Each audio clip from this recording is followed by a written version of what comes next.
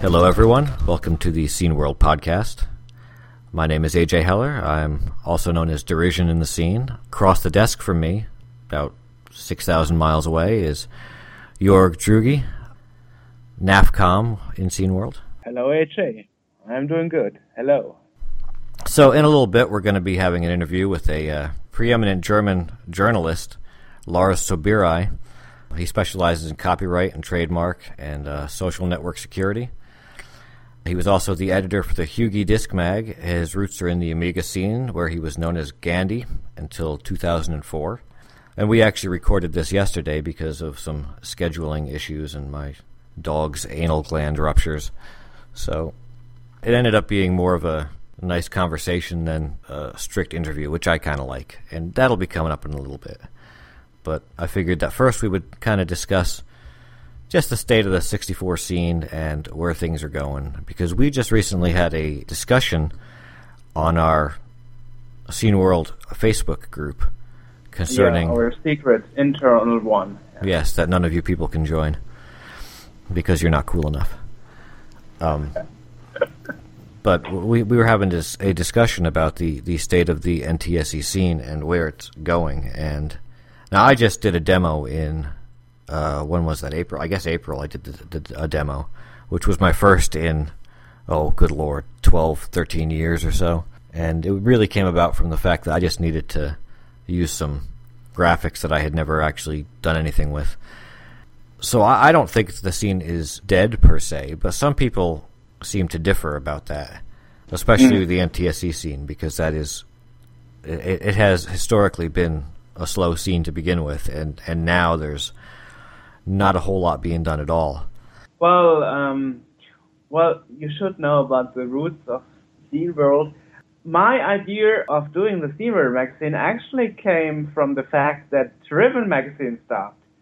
And I was like, oh my god, there's no NTSC disc mag left. And I was left with the impression that, well, NTSC scene is dead because all people from the PAL scene would tell me that. And this is why I started creating a wanted tag on our People of Liberty group homepage. I want to get in touch with the NTSC scene, and this is how I got in touch with Pfalz, Dustin Chambers.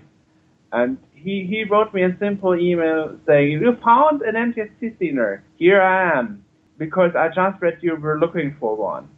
Then he gave me the email address of people like Derision, well, AJ. Yeah, that's me. Yeah. And Oliver Weyerbrook, who's 6, Robin Harper, Macbeth, and a few others. Oliver Weyerbrook's name is 6. He's not actually 6 years old. Yeah, exactly. The most known guy would be Cool Hand Bill. So I wrote to everybody, and suddenly I got a lot of feedback and like, whoa, yeah, let's do a disc mag. Why not?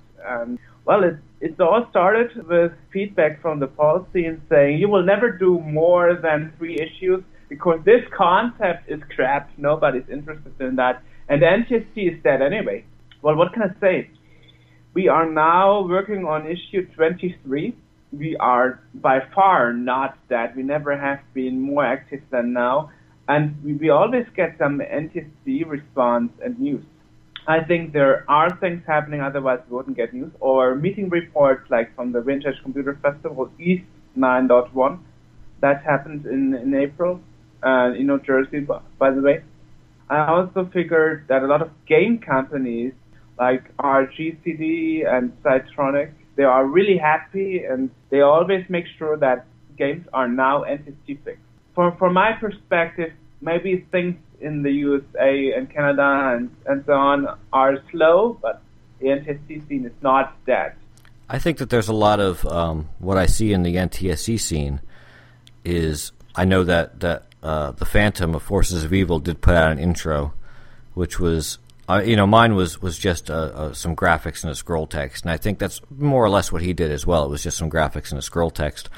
But aside from that, a lot of the people NTSC-wise are involved with writing in a disc mag or two, or we have a lot of these conventions, the ECCC and the Vintage Computer Festival, and they really seem to be more active in almost a spectator kind of a way, where they're watching what's happening and they're contributing to the web pages and policing the CSDB and stuff like that, rather than actually actively creating things. And we do have people that still create. Again, I did some stuff, and the Phantom did some stuff after a while, and Moloch, John, does some things.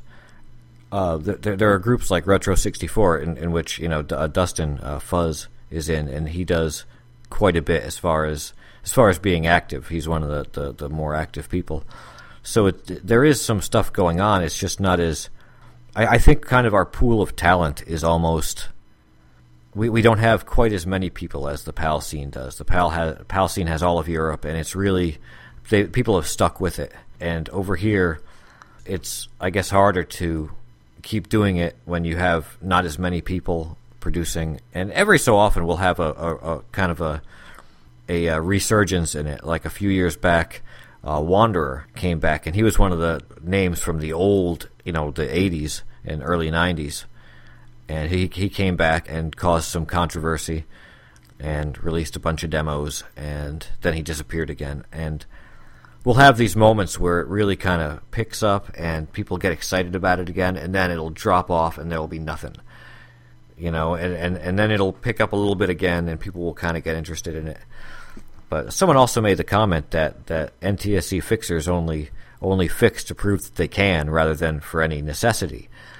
And while I kind of see the logic behind that, because most of us have emulators and can run PAL or NTSC in an emulator without really needing to get it fixed, I wouldn't necessarily say that it's not a necessary art form, would you? No. And I personally have an NTSC S664 myself to make sure I can test it on a real machine. What can I say? I mean, we have quite some people contributing on SceneWorld from the NTSC scene, and that alone shows we are not alone here in Europe. We have, Oliver, that's 6. We have Nick Always, who is doing the BBS stuff. Before John left again, John Shaden, we had John. So that's at least 2 people already. Yeah. And you. Yes, and me, definitely. So, yeah. I'm we here have occasionally. 3 NTSC guys. And AJ will hopefully do this time the feedback chapter again. I'll give that a shot. So, NTSC scene is not that. You can actually buy a game that is NTSC fixed on cartridge or disc or tape, or you can look on occasionally appearing demos and releases. Right. Or you can read SceneWorld. That's right. And there was just recently news too that the Base Planet, which is one of the older BBSs in NTSC, it was run by Scratcher, a good friend of mine, is back up. It's on Telnet now, so you can connect to it. The site is actually tbp.servebbs.com, and that would be on port 23. So if anyone wants to connect to that or happen to be on it back in the day, it's been picked up right where it left off. All the logins still exist, and everything is just as it was. It's still running on CBase, so it's ready to go. Being run by somebody different. Randy isn't running it anymore. He handed it off to his friend, but it is running. Hooray to backup.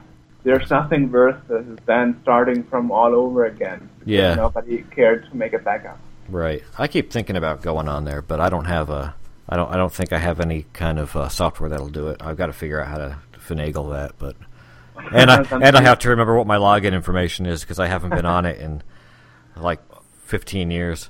SceneWorld issue could be uploaded there. Yes, it could. That is definitely a possibility. we got Scorpion from China, who has the official BBS running.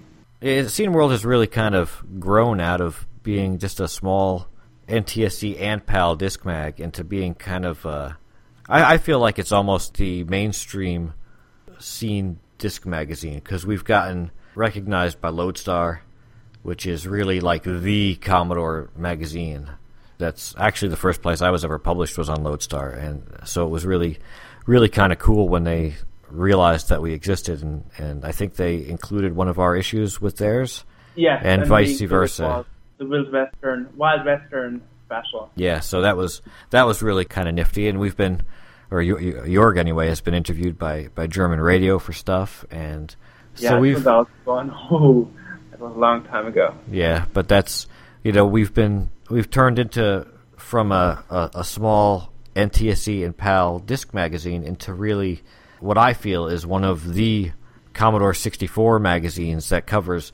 I mean, we cover the conventions and the parties and the demo scenes and pretty much anything. The retro gaming stuff is things that we look at, whereas other disc mags have historically focused on the cracking scene or the demo scene or whatever.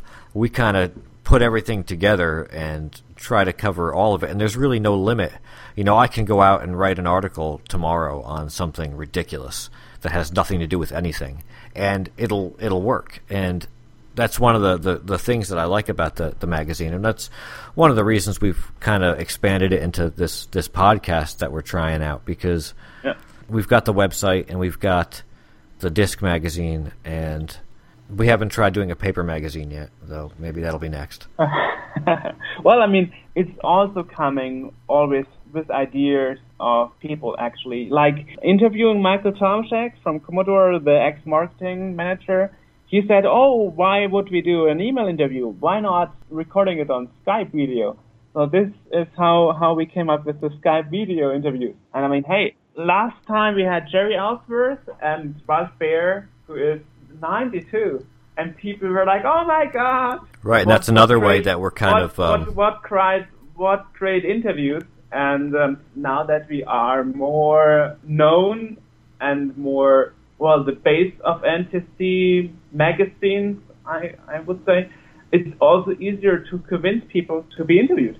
For example, Chris Craig from Epic, he was like, "Wow, great! I checked out your magazine. It's really wonderful. So no problem. You can interview me." So this is like awesome. Then somebody from the 80s who is responsible for the early games. Epic is a big name. You really feel awesome when somebody like that tells you they are doing a great job. It's like, woo. Absolutely amazing. And we've been, the magazine, Scene World, has not been afraid to kind of, whereas some of the other ones stick to that one little, a niche where they're a disc mag or a single file magazine or, a PDF magazine or something. We've really kind of embraced everything to where we're a disc mag, but we're also, we also do the YouTube interviews, and now there's a podcast, and we're really kind of trying to expand into as many things as we can, rather than just pigeonhole ourselves as a disc magazine that you can watch on an emulator or a real 64, but not really anything else. So I think that it's really kind of a cool thing, and we've gotten our first guest for our very first podcast is really almost a celebrity in this field. He's kind of the go-to guy for social network security and stuff in the German press.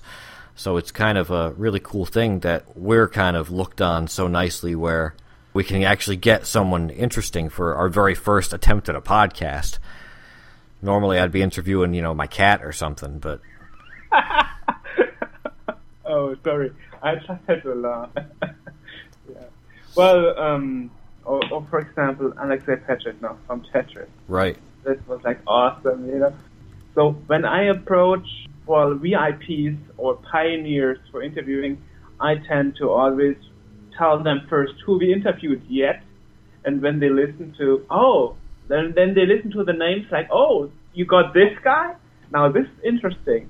Then it's making things a lot easier, and I can't thank people like ex-Commodore worker and the readers who keep writing me and keep giving positive feedbacks on the Commodore Scene Database, or my email address or whatever, or our contact form. It's really amazing. And we are also trying to improve what people tell us could be improved. Like now we got more. Like the outfit. Now we got more. Yes. We are also. The outfit is something that is really like, I don't know. There's one faction who says, I like the outfit, it's very, very good, very intuitive to use, almost like Windows, which was the idea I had. And there's the other one who said, I would prefer to use my joystick. But the problem is, we wanted to approach the NTS users too, who in 2001 you had a lot of GEOS users with a 1351 mouse. Now tell a GEOS user to use a joystick or a keyboard. That would be like, ooh, I want to use my mouse. So it was always my goal to make it appealing to all kind of users, not only demo sceners. Yeah. Right. Well, I hope we got that at this point. Yeah, well, we get actually the only feedback I've seen recently has been people liking the outfit, whereas in the beginning it was about split. Half of them said the outfit's great, and the other half said, well, "What the hell am I looking at?" I've always been one of the latters. It hasn't been my favorite outfit, but it works for what it is. You know, it does the job. So that's all we can argue for. Well, what I can say about the outfit, it's probably the outfit that has the most support by coders. I mean, we got Cadaver to help us with the loader. We got 4 of our own people. We have very good documentation of the code, and we have a little manual for the coders. And we keep improving the maxes almost every issue. So people write us, we want switchable fonts. So we included a font switcher. We want music switching by the keyboard. So we had a music selector by the keyboard. And one of the first features, the first feature since issue 1 was color schemes, because I have friends that are colorblind. Like me. And yeah. And they would give me the feedback that this dark gray on light gray is bad for my eyes. Can't you make something that would switch when I press a key? So it's sometimes really simple things. I'm really glad that we got all the improvements. We have good coders, we have very good staff members, and now it's about 20 that I try to organize. I'm really thankful for that. It's turned into quite the outfit, or quite the group of people that we have. Yeah, so very motivated people, and it seems we have a lot of happy readers too now. And which is always the goal. Of course. And I hope the improvements you put in place, they are taken well. Well, let's get into this interview. Again, this is with the preeminent German journalist, Lars Sobieraj, and he specializes in copyright and trademark and social network security. Again, he's from the Amiga scene, where he went by the name Gandhi. And in this interview, we're going to touch on everything from the retro game scene to copyright law in cracking and old games, and we'll even hit some things on WikiLeaks and Edward Snowden and the retirement of Windows XP. We're kind of all over the place with this. So, without any further dawdling, here's the interview. Hello, Lars. Hey. Hello. And our topic today would be things like copyright, things like copyright in the retro computing scene. Since he is coming from the Amiga scene. Well, and we will also cover privacy in social networks like Facebook and Google and so on. And, actually, Lars is a journalist in this field. So he is an expert, and he runs several websites. And he has also been invited in German media as an expert on that field.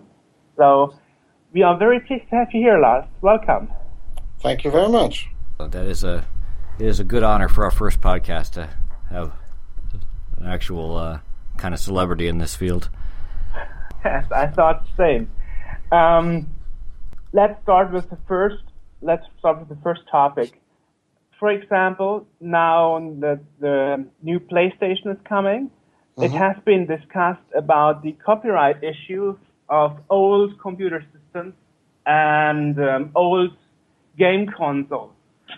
So, for example, as we are running a C64 magazine, and it's very much common to release cracks and make copies and so on, or to download ROMs for old game consoles and so on. What's actually your take on this topic right now, nowadays? Is it safe, or should we be anyway concerned about our retro hobby and the copyright? What exactly do you mean? Speaking about PlayStation 4? Or? Yeah, I mean, you have like old computer systems, like the C64 and the PlayStation. Yes. And there you are, well, nowadays you are copying stuff. Yes. Or you are re-releasing things as golden cracks to improve the game, for example, that had bugs when it was released originally. What's your take on that? I think you're talking about the mostly in the C64 and other scenes where a lot of groups are taking old games that maybe weren't exactly good when they were released, and they're improving them now and putting them out as releases now, and where copyright laws fall within that. Is that an issue as far as continuing to alter and re-release these old 20, 30-year-old games, or is it something that's kind of almost public domain now? Well, I would say it surely depends if the companies do still exist. I guess most companies which have produced games in the 80s or 90s don't exist anymore, except Electronic Arts and a few others. But I think most people who produced these games don't bother anymore because the companies don't exist anymore. Well, public domain, hard to say. You must be the person who is owning the copyright to say that it's allowed to copy this material, and it's not our work, so we can't decide that. Right. Generally, though, someone does own the copyright to a lot of this stuff. So even if the company doesn't exist, if someone wanted to prosecute, they probably could, right? Because a lot of times these game companies that existed back in the 80s and 90s, they've been purchased or merged into other companies. So, the Epics or US Gold or whatever company it was that put this stuff out, they might be owned by Electronic Arts or some other current. I know like Origin Systems is now owned by Electronic Arts, even though they don't put out any games. The copyrights that Origin had are EA's now. So theoretically, they could still, or rather, could still somebody try to enforce these copyrights? And would they have any legal ground to stand on as far as that is? I don't think it would make sense to do so, because as these games are not sold anymore, why should they enforce the copyright? It's just a good memory of good old times, and I would say many games from those days were a lot better than nowadays games, because many games had fantastic ideas, and I have often the impression that today it's only a question of processor and the graphic card and the quickest graphics and best movements and physical engine and such stuff. But it may look interesting at first glance, but after all, it's nothing else than boring if you play it for a while. And yeah, that's all I can say. Yeah, I understand what you're saying. In fact, there's a lot of that with the retro gaming now. A lot of people are getting into emulators and going back and revisiting a lot of these games.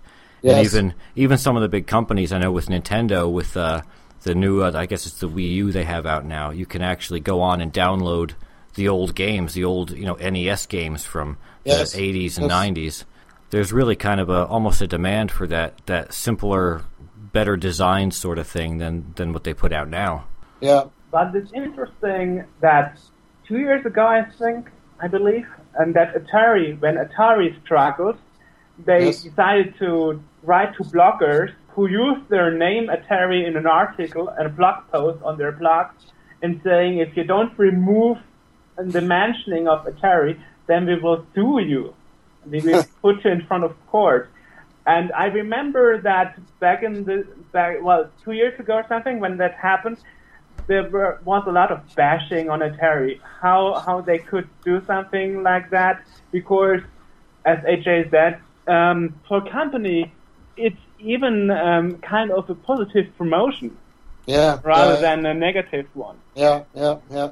Right, yeah, it brings people into thinking about, and that's basically, it goes back into what I was saying with the copyright laws, and that some of these companies, maybe it's a few of them now, Nintendo and maybe a couple others, but some of these things might be wanting to almost cash in on that nostalgic retro game thing that everyone's kind of going after now. So I don't think there's a lot of clarity as far as where these I don't even know if you'd call them crackers anymore, because they're not cracking a game because it's been cracked 1,700 times already. But these fixers and re-releasers, where they fall on this, and if what they're doing is legal or if what they're doing can be prosecuted or fought in any way by these companies that might want to later on cash in on what they've already released. And obviously, if you're Nintendo and you're trying to sell an old game or trying to incorporate it into your new system, and some schlub over there just released a better version of the same game with all the bugs fixed that you didn't get to, you're going to be a little bit annoyed because people are going to go to the fixed version rather than to yours. Yeah.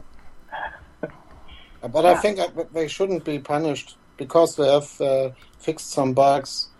And I think companies should try to concentrate, for example, to write good ports for example, for Android or for the iPhone. I haven't seen many good, if there's one good old C64 game on iPhone, I haven't seen. Ports of Call was okay, but the rest of the ports from old games were really crappy, and this would be interesting to transform an old game into the new technology, and I think there would be many people who would buy such stuff. But absolutely, I love the fixing up to the new stuff. I know they did that with, it's not that old of a game, but the Monkey Island series that they had on Amiga, and I guess it was on PC and Mac and whatnot. They recently redid, I think, the first two of them for both the iPhone and iPad and for the Mac OS. It's on the Mac Store, and they updated it to modern graphics and music, and there's voices and stuff in it now, so it's fantastic. And I went back and I downloaded them and played them all over again, and it was like playing a whole new game because it had the same kind of style of gameplay and everything as the old games, and the same thought put into it, but much better, visuals and sounds and everything else. That really, I would love to see some old Commodore games, like Space Rogue or Sentinel Worlds or something that were, cranked up to run on modern hardware would be fantastic. Yeah. Well, actually, there is Cinemaware came back from the ashes, and they are actually right now working on re-releasing old Commodore 64 games like Defender of the Crown and so on. Mm-hmm. Yeah. So actually, it's about to happen. That old games are re-released. And when I spoke to Alexei Pachitnov, who did Tetris, about this topic, he said that he doesn't do it the way Atari did it, but he approaches people and they try to cooperate with the version they have created instead of going the last lawsuit way. Yeah. So instead of going to the court, they are trying to cooperate with the person who created a port of Tetris or a new version.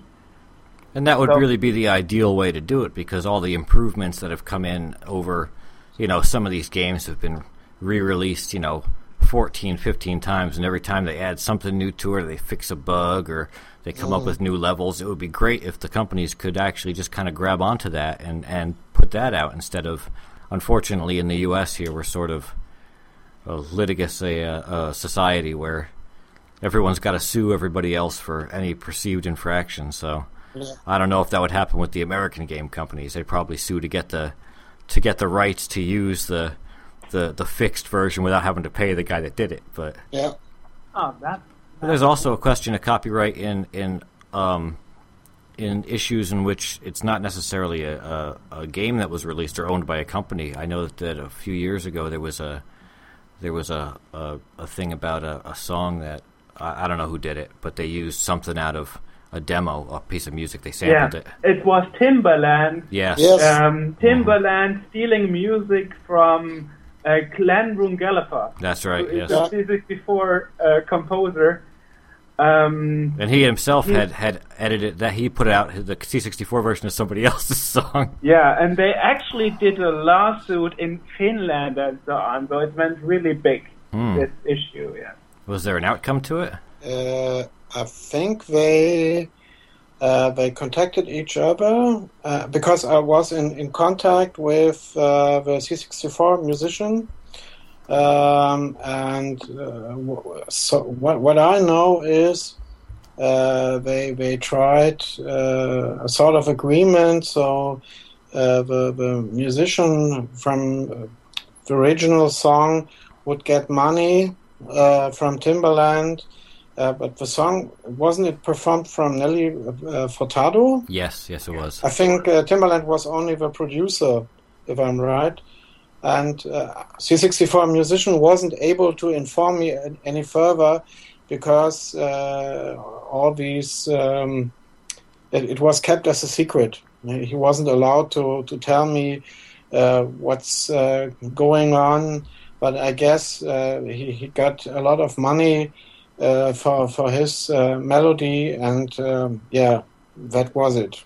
Well, that's a good thing, because I just it's demos have kind of been sort of under the radar of a lot of that stuff. That's what I did when I was active in the scene. In fact, I just did a demo a couple of months ago, and a lot of times you get that. You worry about what happens more so in the old days when people might take something and games might actually pull music out of it and whatnot because it happens to be good. But there was really no kind of recourse for the demo people as far as what belongs to them and what can just be kind of ripped out and used somewhere else. Mm. But it's good that they're actually making some kind of legal headway as to where copyright falls on that issue. I think it would have been easy to make a lawsuit because it was exactly the same melody. Right, yeah. Exactly the same. There were on YouTube videos with the original and with a song from Timbaland, and the timing and everything was exactly the same. So, and I heard rumors that Timbaland is sometimes inspiring himself by the what's the name? High Voltage? Yeah, Sid Collection. Yeah, Sid Collection, exactly. And there are thousands of songs with good melodies he could use, and I guess he thought nobody would catch him for that. Probably figured that the songs were old enough, didn't count on C64 people being as crazy as they are and hearing that and being, I know that song. Yeah. Well, the problem was Glenn Rungelapa is an active composer nowadays. Mm-hmm. Oh. If he was using a piece from, I don't know, from Volley Burm, from Tetris, or any other game, from Summer Games, for example, Yes. I guess nobody would have bothered. But to use a piece of a song that was released just a few years ago, that's kind of dangerous if that person is still active in the scene. Right. But he didn't know that. Timbaland didn't know who's that composer. He has no idea of the C64 scene, I would say. Well, if you have installed the still plug in your sys player. You can read all the credits, but I guess he didn't do that. Yeah. he made some statement, and what did he say? It was something along the lines of that it wasn't stealing because it was sampling, and that he didn't have time. He was too busy to, he was too busy a guy to look up, who did it. Yeah. Cool. And he made 2 minutes of Googling. Yeah, pretty much, yeah. So we could summarize that it's actually not so dangerous in copywriting, but in stealing already used materials in new production or re-releasing old games and productions. That's kind of more dangerous nowadays. So it's less dangerous for the people that are cracking the games, and more for the people that are ripping the music, which I guess is good, because it helps this old stuff get out there more, and it protects the people that are still active and still doing things. Mm-hmm. Yeah. Well, of course, there is a downside of this last 4 years. We got a retro hype in Germany. Everything is great again. We have Retro Gamer magazines, and we had Power Play re-released and so on, all the magazines and stuff. The downside is that this stuff is really getting expensive on eBay now. Yes. Ah. Okay. Yes. Since people find out, oh, wow, what I have in the attic is actually valuable for something. Oh yeah. It's rare to it. Rare. I have been looking for a disk drive for my Commodore 128 for about a year, and every time I look on eBay, the prices go up to where it's like $300 for a 1541, and it's ludicrous. But I guess because it's so in demand and people are so into that, reliving their childhood and everything now. Mm. That it's or I see these things on the people post them all the time on a couple of Apple groups that I'm on, where it's an old Apple II and it's going for like $800. Oh. And people buy these things. Now, I wouldn't have spent $500 or $800 when it was new. Yeah. But yeah, it's that retro stuff is, and it's funny too, because being part of the C64 group, scene, you start out and it's kind of obscure. No one really knows anything about it. And I was a demo guy for years, and then I was working with the disc mags, and it's sort of kind of a little hobby venture, and no one really. You don't really tell people that you know what you do with it, and then suddenly it's retro, and now everybody that is also into that. Everyone's like, oh yeah, I got this emulator, I'm playing these games, and it's like, oh hey, yeah, I write for this old magazine that deals with that, and suddenly it's kind of mainstream, and you can suddenly tell your friends what you do on your weekends. Yeah, when I said I'm talking to Alexei Peshev now, people were like, oh my god, send me the link. This is amazing, 10 years ago, nobody cared. Nobody cared about that stuff. Yeah, or they didn't even know who he was. They're, you say his name, they're like, huh? You have to explain Tetris. Oh, okay. Yeah. So this is kind of a change. What do you think? Why this change is happening? I think it's probably because people that grew up with this are now. There was a point when that kind of the old Nintendos were getting old and the C64s were kind of fading out of style, and it was really a pain to really revisit that stuff. And now you've got machines that are fast enough to run an almost perfect emulation of this. I mean, I've got emulators on my laptop that are for, I've got up to Nintendo 64s on them, and you can run just about any game in perfect emulation, and so I think people aren't as afraid of revisiting this stuff that they did when they were kids, because it takes 5 minutes to download and install, and then you can play a game and put it away and come back to it later. Whereas a couple of years ago, you'd have to go out and actually hunt down the original hardware to run this stuff on. Well, now the question is why the original hardware is getting more expensive. I think that has to do because some people are like, wow, I can actually own the original machine.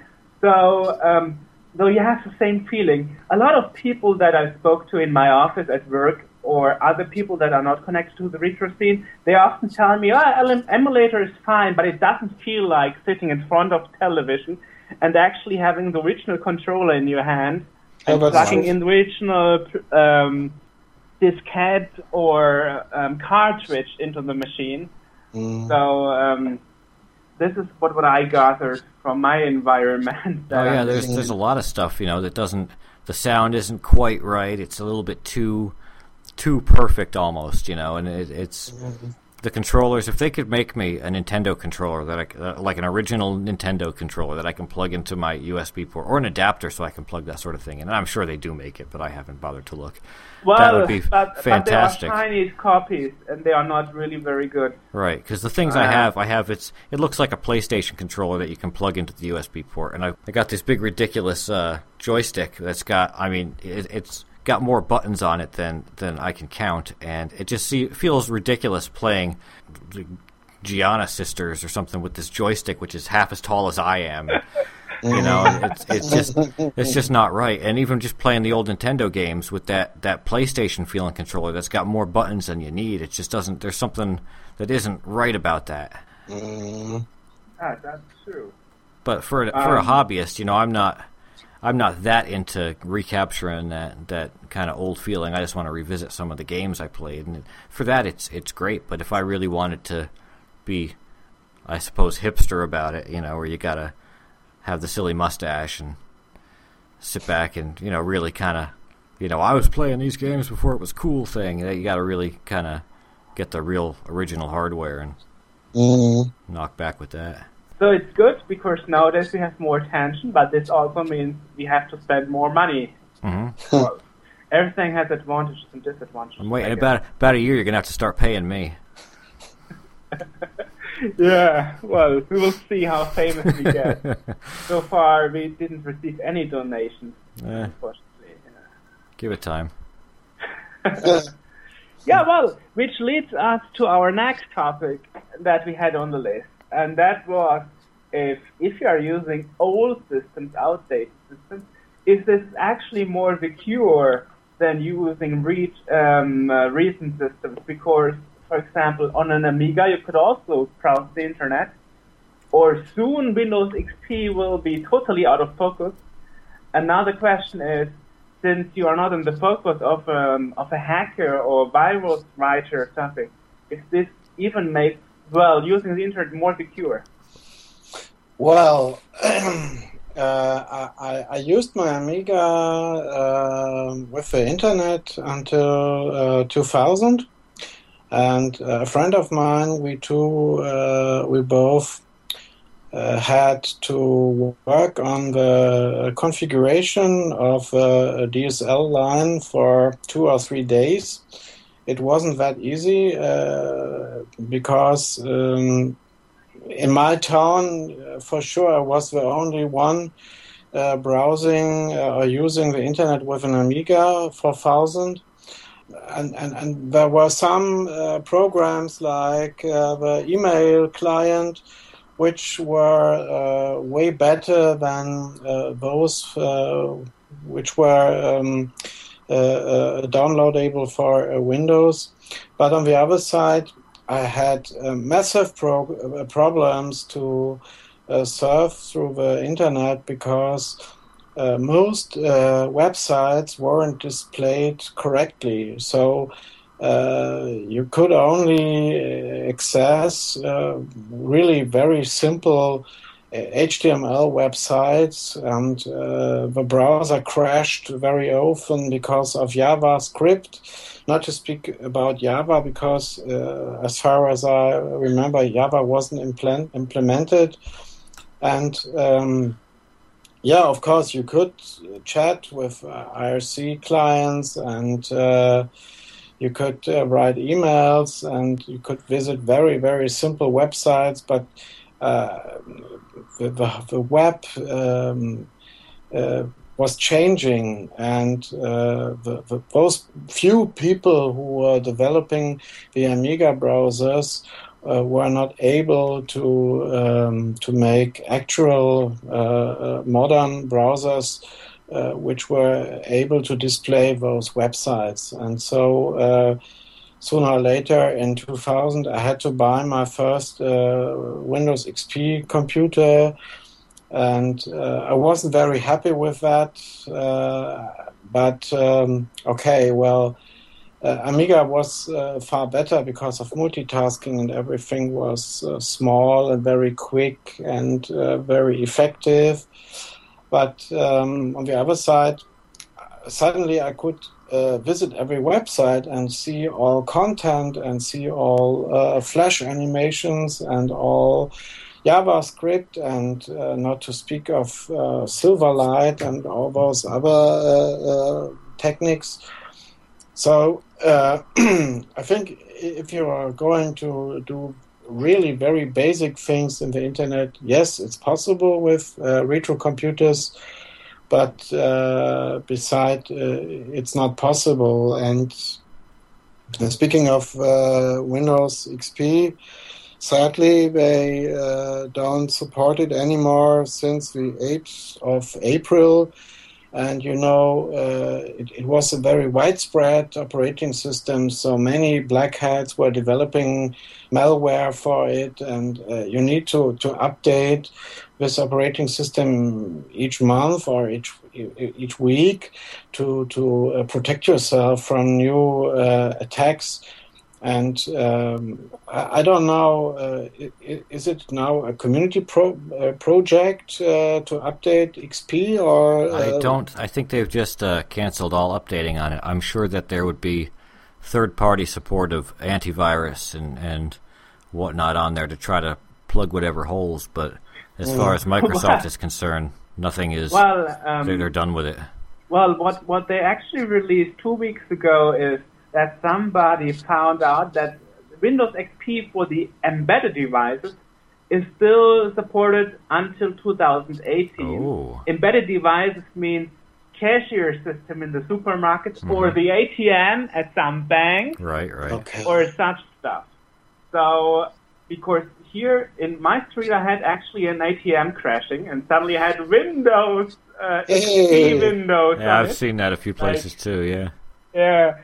And there are actually, and you can actually do a registry hack in Windows XP, and then it will be detected as an embedded Windows XP version. Mm-hmm. But Microsoft is not too happy about it, and said since the updates for that Internet Explorer and .NET and all the other components are not tested for end-user Windows XP, it's not suggested to use this hack. But surprisingly, they didn't fix the the workaround, so you can still do it. And this is what some diehard users are doing nowadays. They are Googling for a solution, they are finding this, and then it's just a simple batch file you can double click, and then it will modify your registry. So it's really simple. Even my mom could do it. So this is how some people are trying to work around this. Yeah. And now it would interest me. What's your opinion about that, Lars? Do you think it's good to use that workaround, or do you think it's better to upgrade to a newer operating system?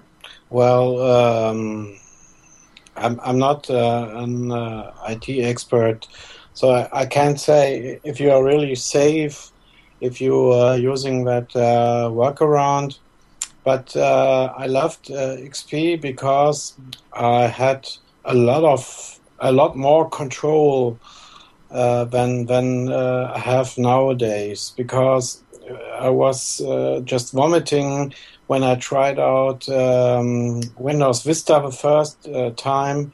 It took away a lot of control from me and gave it not to the machine, but to the operating system. I wasn't allowed to delete some files or to rename directories. That's a lot how I felt when I started using Mac OS X.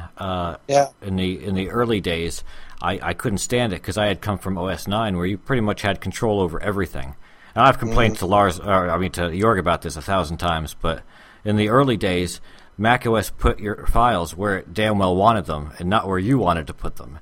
and I like to organize my stuff, in certain ways, and it took quite a few years up until I think it was 10.4 when that came out before I was comfortable enough to start using it, because it didn't monopolize the experience completely. Like, you could change things, you could do things how you wanted them, and I held back on it for years because of that. Well, and all despite that, you are both Mac users nowadays. Mm-hmm. Yeah. Yeah, at the time I used a Commodore 128 on the internet to get my email and everything else. I didn't, obviously surf the web, because that would be horrific. But I used that up until, I guess it was 2000 or 2001, and then I realized that I really needed to do something, because it was getting a bit long in the tooth, as they say, and it wasn't working so well. So I went and got a Mac, because it seemed at the time the lesser of two evils. Well, I mean, there are actually people who used it for longer.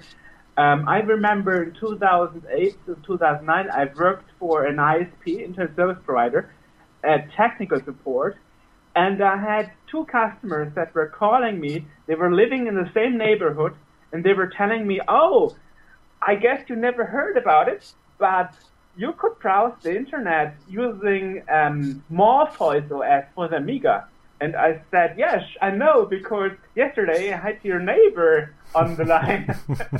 They were very happy. They were very happy to speak to a technical supporter that actually knew what he was talking about. So, yeah. Well, there are still crazy people who do it, but it's interesting that both of you used Amiga and Commodore 128 till the very last moment it was possible. That's interesting.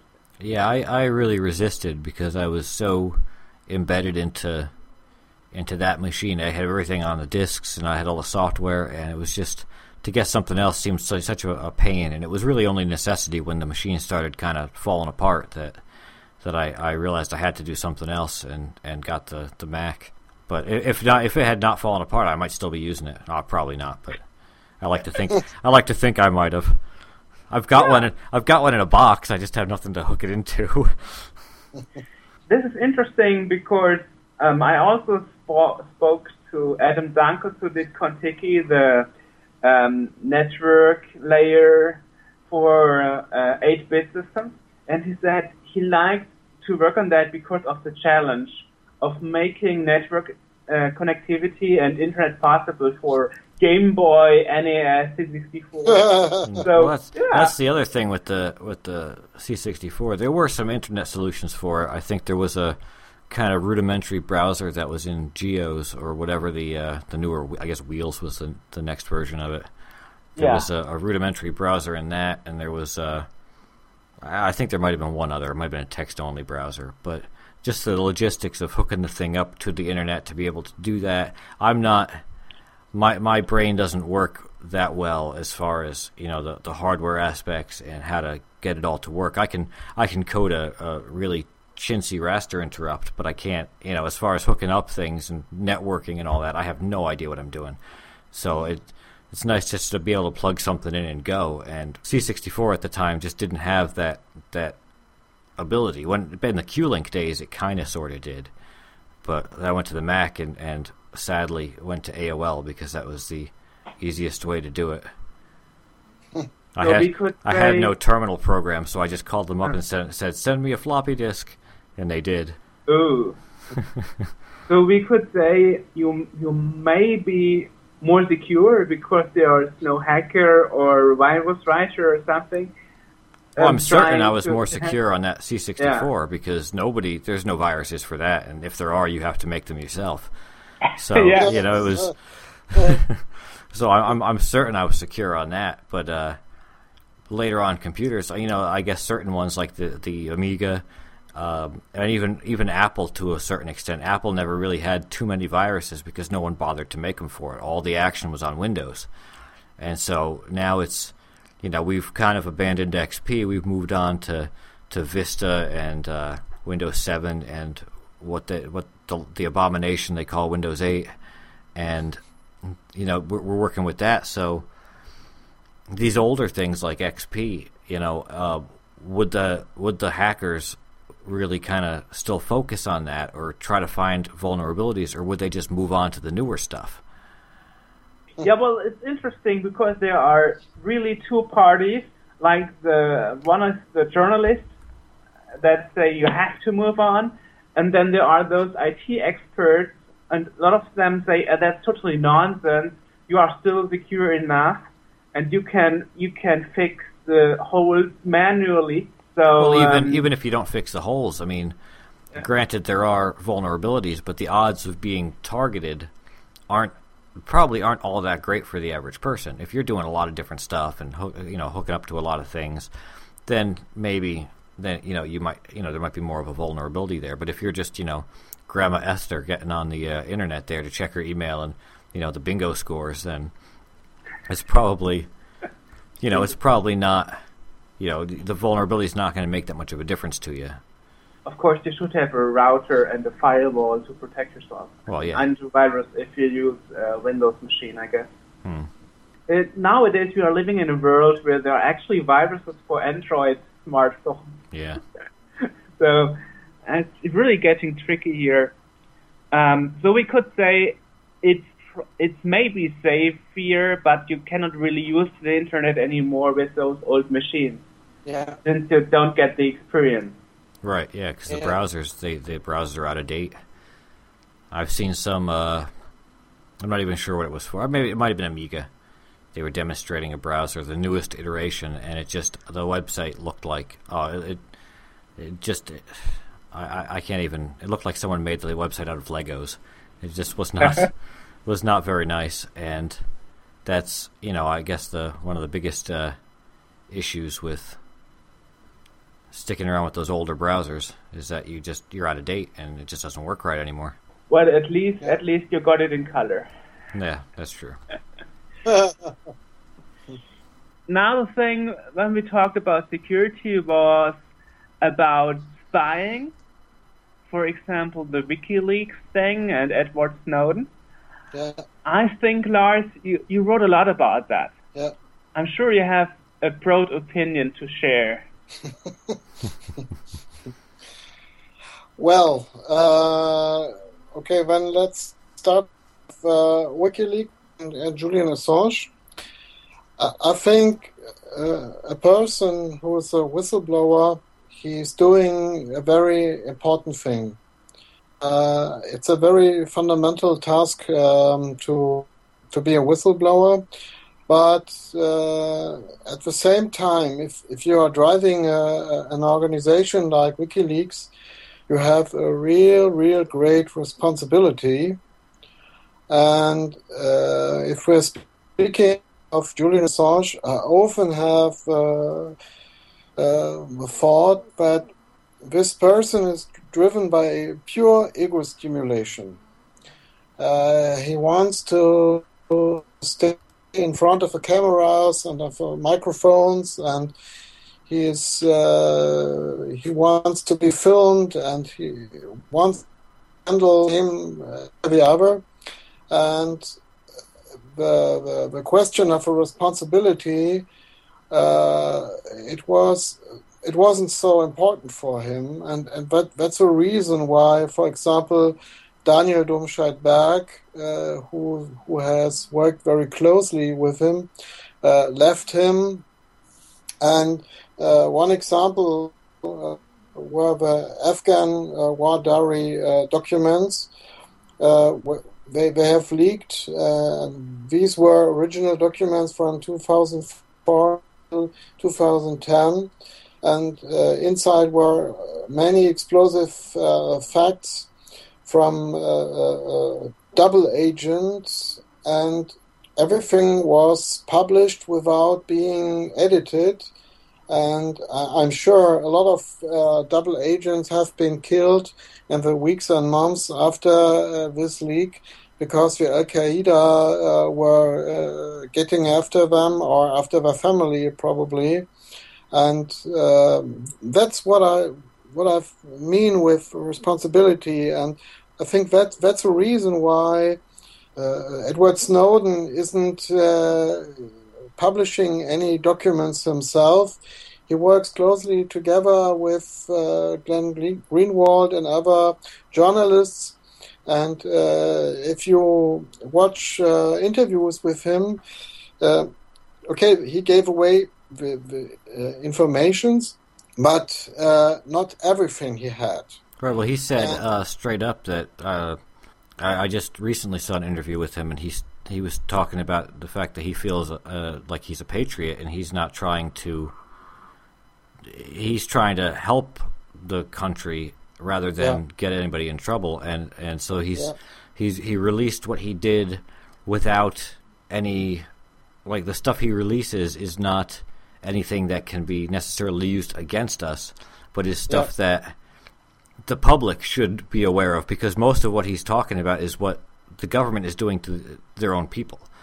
And it's real. He's a real kind of difficult topic in the U.S. because we don't know, the people here don't know what to make of him, because half of them think he's the best thing ever because he's blown the whistle on this, and the other half think that he's a traitor and should be in jail forever and all this. And it's really tough because the public has such a short memory, and you hear it first off, and then the government throws out some spin words and says, oh, we only collect metadata. And everyone goes, oh, well, it's just metadata. Who cares?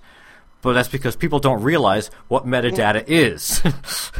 So, there's no kind of pushback against the government for this. The government comes out and says, oh, well, we only really did that. And then the people go, oh, okay, well, that's fine then. But they don't bother to learn what's going on. But yeah, he has come out and said that he doesn't, and I think they are still releasing things every so often, but he even specifically said he got rid of the documents he had because he didn't want Russia coming in and, setting them on fire until he, talks. So he got rid of everything. Yeah, so, well, that's basically the problem. People don't think about the consequences for families of double agents who got killed and so on, and people don't try to get the background knowledge of what this all means. Of course, it's normal. I mean, you are sitting in the evening in front of your television or you're reading the newspaper, and nobody, the general public doesn't go out and Google it and try to get some background information to figure out what is metadata and should have been the material censored to not risk any life. That's right, and the media is so bent here, where either they're feverishly against him or they're for him. There's no objective. Well, I wanted to say, once General Keith Alexander, he's the leader of the NSA. He said we must control, or the USA must control the ground, the sea, and the air, and nowadays the internet. And I'm sure the NSA and other intelligence services will do everything to reach this goal. They will try to crack each technical device, Android, smartphone, tablet PC, computer, or whatever, no matter where these technical things come from or what it costs. And I think what it makes so dangerous is the combination between companies like Google or Facebook, who are collecting many data from us at the one side, and at the other side you have the NSA, who is quite interested into these data, and that's a real dangerous combination. And if you're going around with your smartphone, you cannot avoid it that data were transferred outside of your device. Even if you have an old smartphone which isn't able to surf on the internet, but in case you switch it on, for a few meters at each time where are you going. And I think for me, Edward Snowden is a hero, and he gave up everything to inform us. He gave up his freedom for our freedom, and he had a well-paid job and a family and a girlfriend. And I think Russia was the only place to where he could be protected from the USA. He got some other offers, and as you both know, he also asked the government of Germany if he could live here, but they disagreed. And I would like to know what will happen if this 1 year is over, if he will be able to live in Russia, or what will happen then. And if you are following the news here in Germany, Jörg, you know that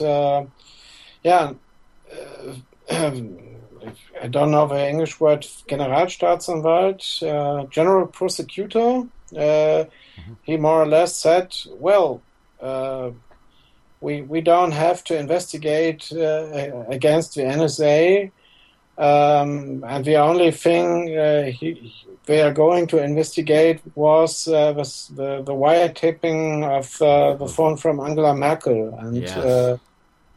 That's kind of strange for me. Sorry, I don't have anything against the USA, but sometimes I ask myself, is it really our country, or what happened after the Second World War? Don't get me wrong, but normally in Berlin, politicians should cry and say that it's not...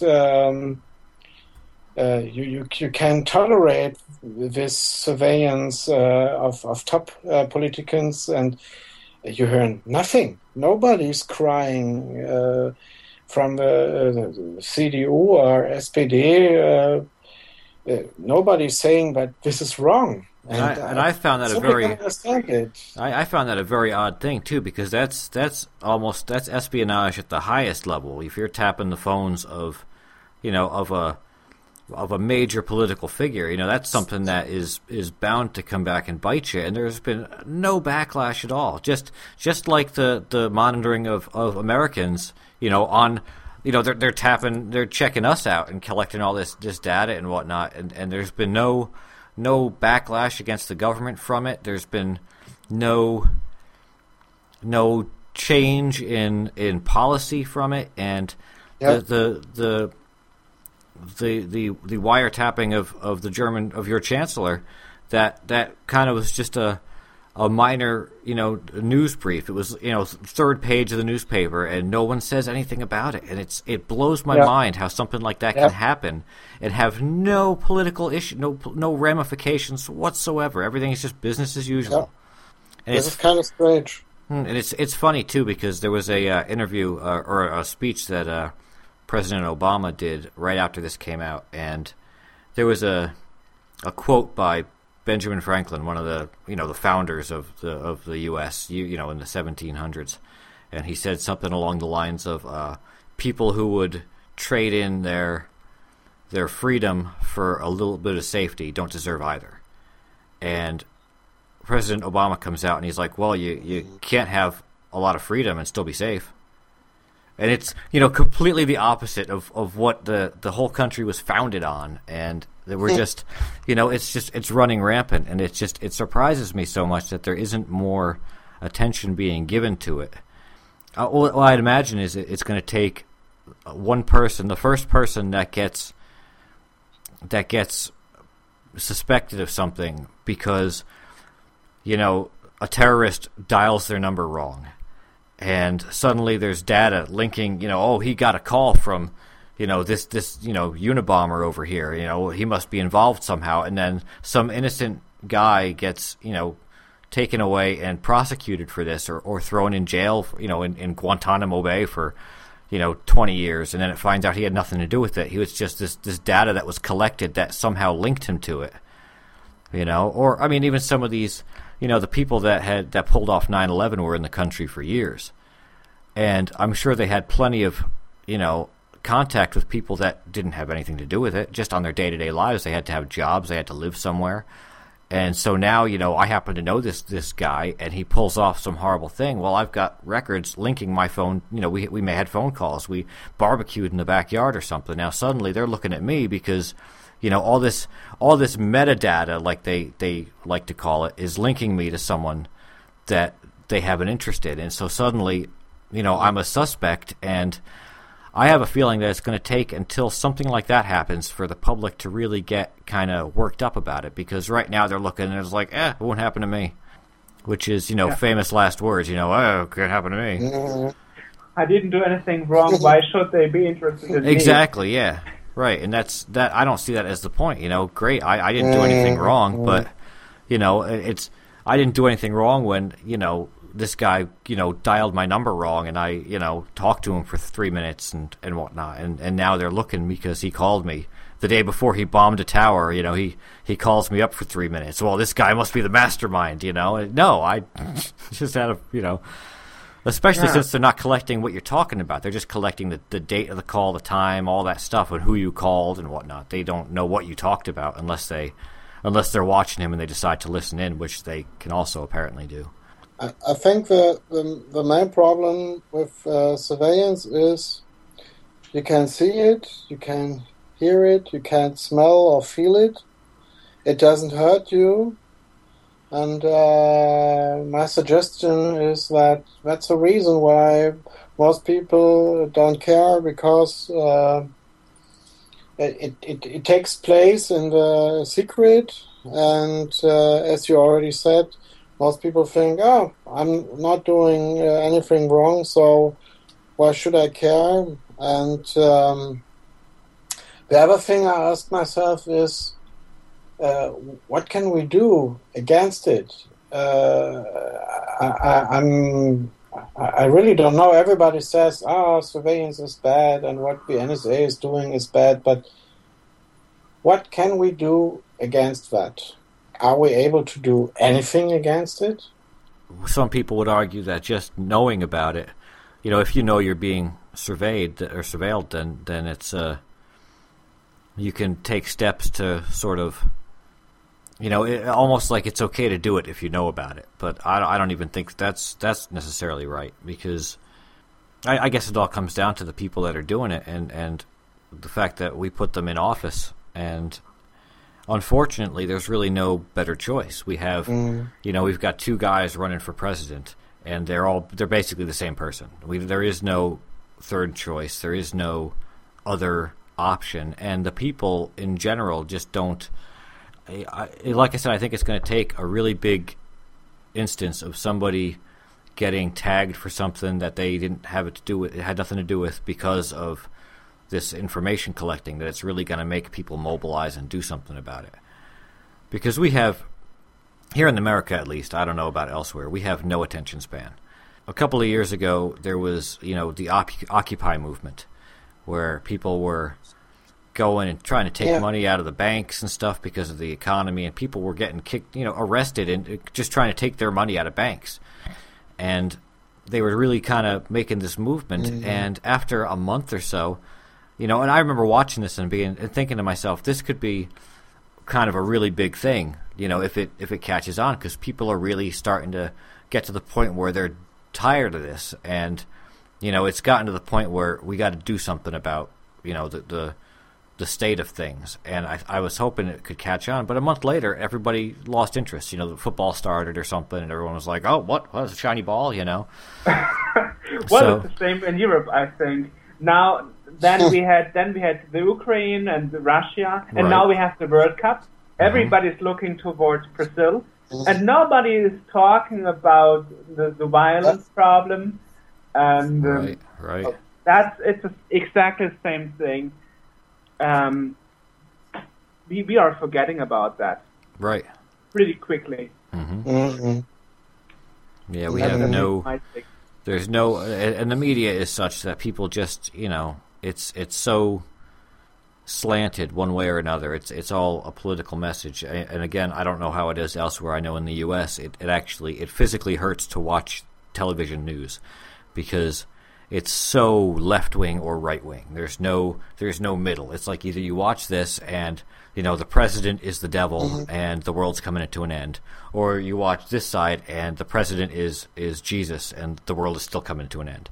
Which is the reason why I think it's good if you know more than if you know English and you can look at other news sources. I remember speaking to a Russian and he asked me if I could tell him a page where he could read in English about what the German press says about the political happenings in Russia, because he wanted to know a different point of view. And this is what I also did. I was looking at the news from UK, and I found that the UK has a totally different standpoint of reporting, a totally different views on some things. So I think this is pretty good that you have the internet nowadays, and you can look abroad and get the other point of view rather than the point of view the local media is trying to get to you. Right. And in this past week when I was away, I met with a friend's relative had come, and he lives in Russia. He's Russian. And we were talking, and he was saying he was amazed what we're seeing on the news here about the whole, invasion of the Ukraine and whatnot. Because he said, he lives there, and he said, if you're in the Ukraine, they identify as Russians. They're just, you don't know who's Russian, who's Ukrainian. Nobody cares. So this whole big deal that we make about it here, about the invasion and stuff, he's like, there, nobody cares. It's all, again, it's the media pushing some weird political slant on it and trying to build up. We like to mess with Putin because, I don't know, we just don't like him for some reason. Too many shirtless bear photos or something. And, so they really like to demonize him here, and I guess that might be part of it. I'm not in the Ukraine, so I don't know exactly how people feel about it, but from what I gather, it's more of a political, the governments are complaining, but the people themselves, they really couldn't care less. But the question is still unanswered. What we could do against it? Yeah, right. Get disconnected from everything. Never using Skype, never using Facebook, never using a smartphone. I just had 10 days with no internet. I'm not doing that again. Well, I guess we can do nothing about it. Again, as I said, I think it might be up to something major happening as far as someone getting prosecuted or locked away or so, for people to really understand what we're looking at, what we're facing in order to mobilize. Because really it takes the majority of the people have to get behind something, and then you can have some change. But, the fact is that 90% of the people just, again, they're not going to happen to me. So... there's no... you have some loud people that complain a lot and try to make change, but they're the vast minority. They have almost no real say in anything. So it's really, it's unfortunate because, again, that whoever that sacrificial goat is that's gonna go down, to make us realize it, it's ugh. Well, what I wouldn't like to see is a second kind of filtering or manipulation like you have it on the internet on China, where you can't access certain websites. Right, right. That would be the totally disaster for me. Or what happened in Turkey. Right. I'm speaking to a Turkish woman, and even she told me, Did you hear in the media what our president did? Stupid, blocking Facebook and YouTube? How silly is that? What I found interesting, for example, in Latin America, in Brazil, people are going a lot on the streets and protesting against unfairness and about things the government is doing. And I think Americans and Europeans, we don't have this kind of mentality to go on the street. Right, yeah, because So it's cold that on the much. street. It's cold out there, and who wants to do that? I don't. That's really the kind of one of the big problems that we have, and then people also they say that's a more buzzwords come out of the government, and they say we with all this surveillance we've prevented 15 terror attacks, and people here are still kind of shell shocked a little bit by 9/11, and they think you start throwing that terminology around, and it's almost like, well, if we stop doing this, then they're going to do that again, and everyone here is like, well, keep doing it then. I have seen statistics, and I've read about it, and they say that since 9/11, USA didn't get more secure. Oh, absolutely not. This whole and the thing. same is happening in UK, where they put out more and more cameras outdoors on every street. Right. And it's not getting more secure, not at all. Right, and the people that they have, that are doing a lot of the security, again, I was just away for a few days, and I took a flight out there, a long, 6-hour flight out to Washington State, and the people that are running security there, you have to go through all these checkpoints, and you get X-rayed, it's body scanned, and all this stuff. I mean, I'm walking up there, and there's a woman holding, in uniform, holding an iPad, and the iPad has an arrow on it, and it's telling her what to do. You walk up, and she's like, go that way. Like, the iPad has to tell her how to do her job while she's doing it. And I went through the checkpoint. It's a metal detector and, like, the big X-ray scanner that shows your whole body. And I had forgotten to take, you got to take all metal things off. I forgot to take my iPod out of my pocket. They didn't say a word. There was no beep. No one said anything. I know they could see it because it's a big metal and glass thing in my pocket. But nobody mentioned or said anything. And I'm like, this could be, I could have anything in there. It stunned me because I had gone there kind of nervous because I don't fly all that often, at least not on big airlines. And, I was worried about bringing, my allergy medicine because they might think I'm smuggling crack or something, and so I went there with the bare minimum, getting ready to be searched and all, and I'm going through with iPods in my pocket, and they're not even paying attention to me. The level of security. So we have that on one level, and then we have, these shadow government agencies that are collecting every tiny bit of data that they possibly can about us, and it's like, where is this really? Where's the kind of comfy middle point? Can we really be secure and have that kind of security without being checked? Or is something like a 9/11 just one of those things that is eventually, occasionally going to happen that we just have to deal with? Did I feel more insecure before all this war, all that fight against terror? No, I didn't feel more insecure. All right, now. No. I don't think I have won more security by more observation and surveillance. Not any, No, not at all. any bit. Not at all. In fact, you were when you came and visited me, York, you were surprised at our police here because they're militant here.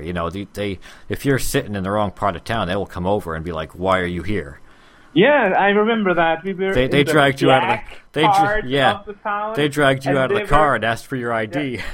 Yeah, and they suspected us to be drug dealers because we were two white guys in a black part of the town, and we were not supposed to be in the parking lot waiting for somebody. Right. Oh no. Totally crazy. Yeah. I mean, it's such a almost militant thing, and you told me that in Germany they help you. They're there to help. I would never, and people in the U.S., if they need help, if they're lost or something, you never talk to a police officer. That's the last thing you do. You talk to the drug dealer down the street or something, or the bum or whatever, before you talk to the police officer. It's really a very, very strange kind of system. But again, it all goes back to this kind of whole surveillance and just the general control that the government is now putting over everything. Well, unfortunately, it's not only happening in Europe and not only happening in the USA. When I was in Peru, going to Lima last year, my baggage was scanned. I had to go through a metal detector. I had to fill out custom papers 3 times, and I asked the customer. I asked the border patrol inspector, "Do I really have to fill out the papers 3 times?" And he said, "Yeah, sure. You have to write it at the same time. You have to write it 3 times, just for a little stamp in my travel documents, and then saying welcome to Peru." And that was the whole thing. Right. And I had to press a button in front of the metal detector when I handed over the customs paper, and I forgot to press the button. I didn't see the button.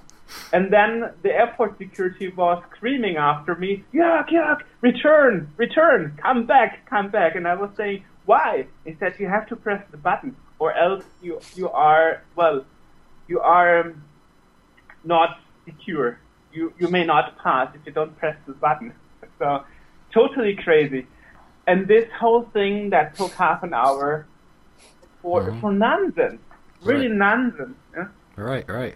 They didn't even take fingerprints or something. They are not as technically advanced as the USA.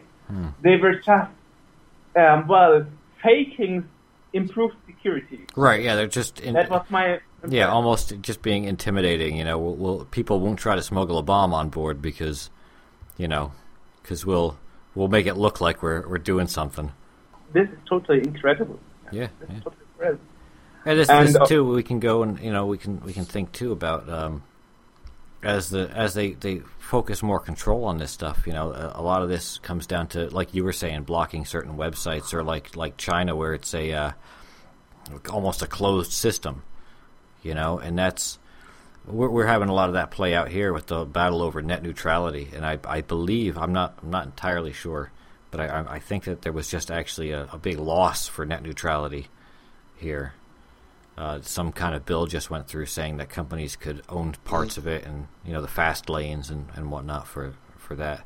So what do you think of should anybody control the internet, or should that just be a big, wide open free for all? I think it should be free for everybody, but what I was already speaking about with Jörg before we began our podcast was the big takeover from Google from Nest Labs. Maybe you heard about it? They're building in the USA, I don't know the name, thermostats? Was heißt Thermostate auf English? Oh, thermostat. Thermostat. They paid 3.2 billion US dollars for it, and only a few days afterwards, most other companies offering the same stuff weren't visible anymore in Google. And that's also a question of net neutrality.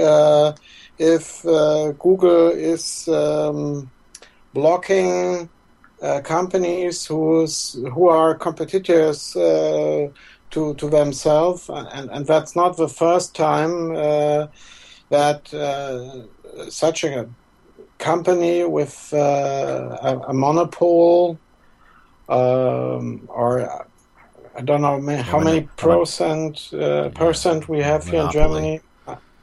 95 people are using Google, and it's here in Germany we had comparable problems with the German Telekom. That's an internet service provider, and they wanted to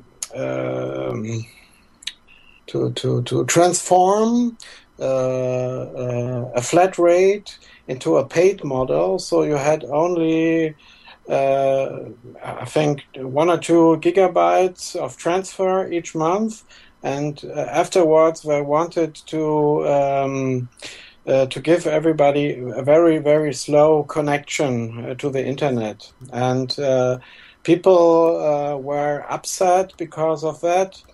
And that's also a question of net neutrality, because for their own services, like TV and entertainment systems. They didn't want to collect the megabyte of data. I think that will be a big problem in the next years. The net neutrality, and especially it should be a high task for politicians to monitor big companies inside Germany and outside of Germany if they provide net neutrality. So I think it will. This problem will continue, and people won't go on the streets because of that problem, as they don't go on the streets because of surveillance. Right, and because it's too cold. So I guess nothing will happen. Well, so this is a devil's cycle. Yeah. So there's not really much you could do about it. Yeah. Yeah. Well, I guess this actually was our last topic. Oh, okay. we got it all covered. Nice. Okay. Plus even more. So perfectly in time, and we got it all covered.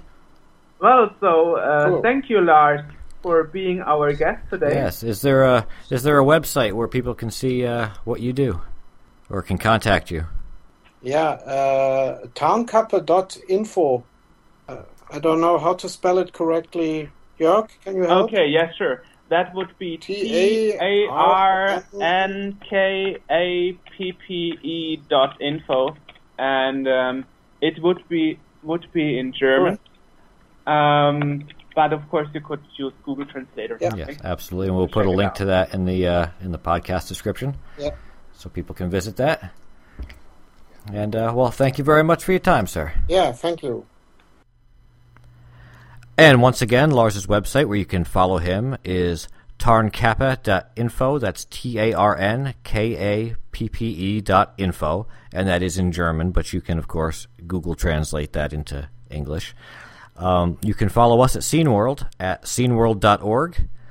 You can check out what Jörg is doing over at nafcom.eu. That's nafcom.eu.